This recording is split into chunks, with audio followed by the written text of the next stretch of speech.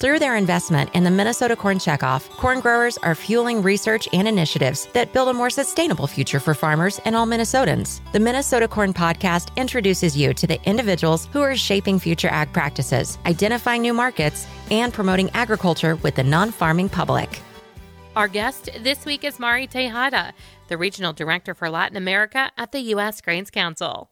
Let's start first and talk a little bit about what you do with the U.S. Grains Council and working for Latin America for the U.S. Grains Council, how that benefits farmers here in the U.S. The U.S. Grains Council's mission is to develop markets, enable trade, and improve lives. So in that regard, in Latin America, for example, what we do is we work with markets where there's possibility for the commodities that we represent, whether they are currently using that commodity or not. So we would develop that market. So for example, in Ecuador, where they have an ethanol blend policy, but are only using domestically produced ethanol, we're working to build the demand where we can help work together with the domestic producers, and they can import the needs that they have to fulfill the entire demand. So we call that market development. And then we also work with the governments within the country, again, using Ecuador as the example, trying to make sure that all of the laws and regulations are allowing the free flow of our goods to come into the country. And then improving lives. And, going back to the Minnesota, our Minnesota partners, where we feel like we are representing the exports of our commodities and helping out the stimulation of our economy, especially in Minnesota, and improving the lives of the people that we are representing, but also improving the lives of the Ecuadorians as they have access to a fuel supply, a higher quality fuel supply, a higher blending capacities, and ultimately alleviating their country from fiscal costs due to their gasoline subsidies.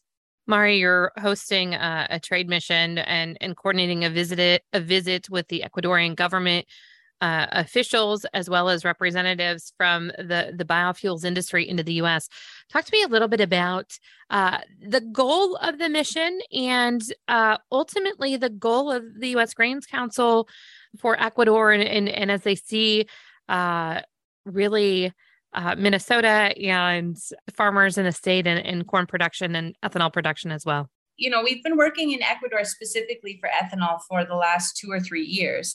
And in early 2019, we identified an opportunity for ethanol to help the Ecuadorian government alleviate the fiscal costs of gasoline subsidies that they were providing in the country. And at the same time, helping to improve the refining margin of the national oil company, which is named Petroecuador. In order to seize this opportunity, we began working with strategic stakeholders within the government and the private sector in order to propose an increase of their very small blend rate, which was 5%. It was 5%, but really they were blending around 3.8%, given the capacity that they have to domestically produce ethanol. And we were promoting a 10% or higher blend rate. So, why is that significant for us? Of course, Ecuador is the 4th largest gasoline market in Latin America, which represents 1.2 billion gallons per year. And, if you take very, very basic math, that at a 10% blending rate, you could calculate 124 million gallon ethanol demand. With the capacity limitations of the domestic production, that could translate into about a 96 or 100 million gallon import market potential. So we find that very exciting opportunity. Of course, it's not as big as some of our other markets around the world. We recognize that, but 100 million gallons is still a very good opportunity if you think about maybe that's an entire production of one of our ethanol plants in Minnesota, for example. So we're trying to develop that market.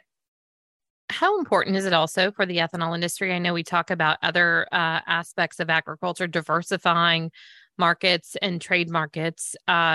Is that the same kind of situation on the ethanol side of things? When we think about demand and making sure we're not basically putting all of our eggs in one basket? Going off of that question, we've had some very unfortunate incidences happen in Latin America where we have done the work to open a market, and then we are subject to unfair litigation processes like a countervailing duties case or subsidy cases, in which the domestic industry is fighting against us, and then we ultimately get blocked out of that market, whether temporarily or more long term. So what we're trying to do in Ecuador is taking those lessons and experiences, is really trying to work together with the domestic industry so that we can increase the pie. We're not trying to come in and take over the Ecuadorian market and take over the jobs and the economics that come along with the domestic production there, but rather work together to, as I mentioned, they're currently fulfilling about 3% blend mandate where they could be 10% or higher. So we can work together. There's enough market here for both industries, and we don't need to fight against each other. So in terms of developing, back to your question, in terms of diversifying, I would say that this is a really unique team and a new approach for us to try to work together with what could be considered as an adversary, and we're trying to create allies. Last fall, there was a memorandum of understanding signed with Ecuador in terms of ethanol. Is this all part of this framework for future development and collaboration in that market? Exactly. Yep. And so we signed two separate memorandums of understanding with Ecuador.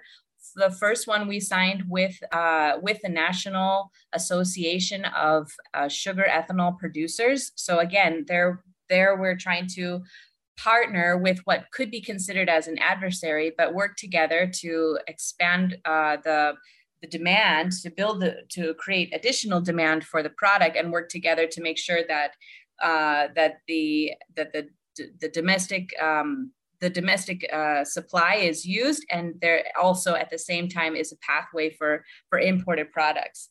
And the other MOU that we had signed was with the Petroecuador, which is the national oil company, and the Ministry of Energy. So that's a three-way signatory working together to identify some of the logistic constraints that they have, and infrastructure constraints, and trying to work together to find solutions to some of those internal logistic problems. Mari, anything else you want to touch on the importance of developing ethanol use in Ecuador and Latin America, and how that impacts farmers here in the United States? I think what we're doing is really important. I'm from a farm in Southwest Minnesota, and farming and agriculture has been in my family for many generations, and still many members of my family are farming corn and soybeans in that part of the world. And so I think what we're trying to do with the support of our members like Minnesota corn growers is to really continue to fight for our farmers, and create market opportunities, and make sure that there's a stable farm price at the farm gate. Mari, thank you so much for your time. Anything else?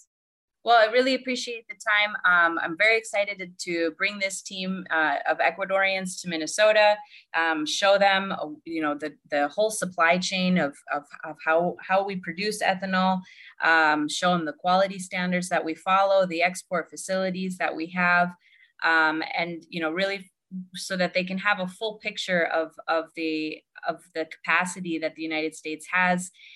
So when they go back to their home country, they can use the experiences that they've seen, but also to continue to work together with us in a partnership level, and make sure that the policies that they have in place in Ecuador will allow us to to capture some market share in that market. To learn more about this and other projects supported by the Minnesota corn growers, visit mncorn.org.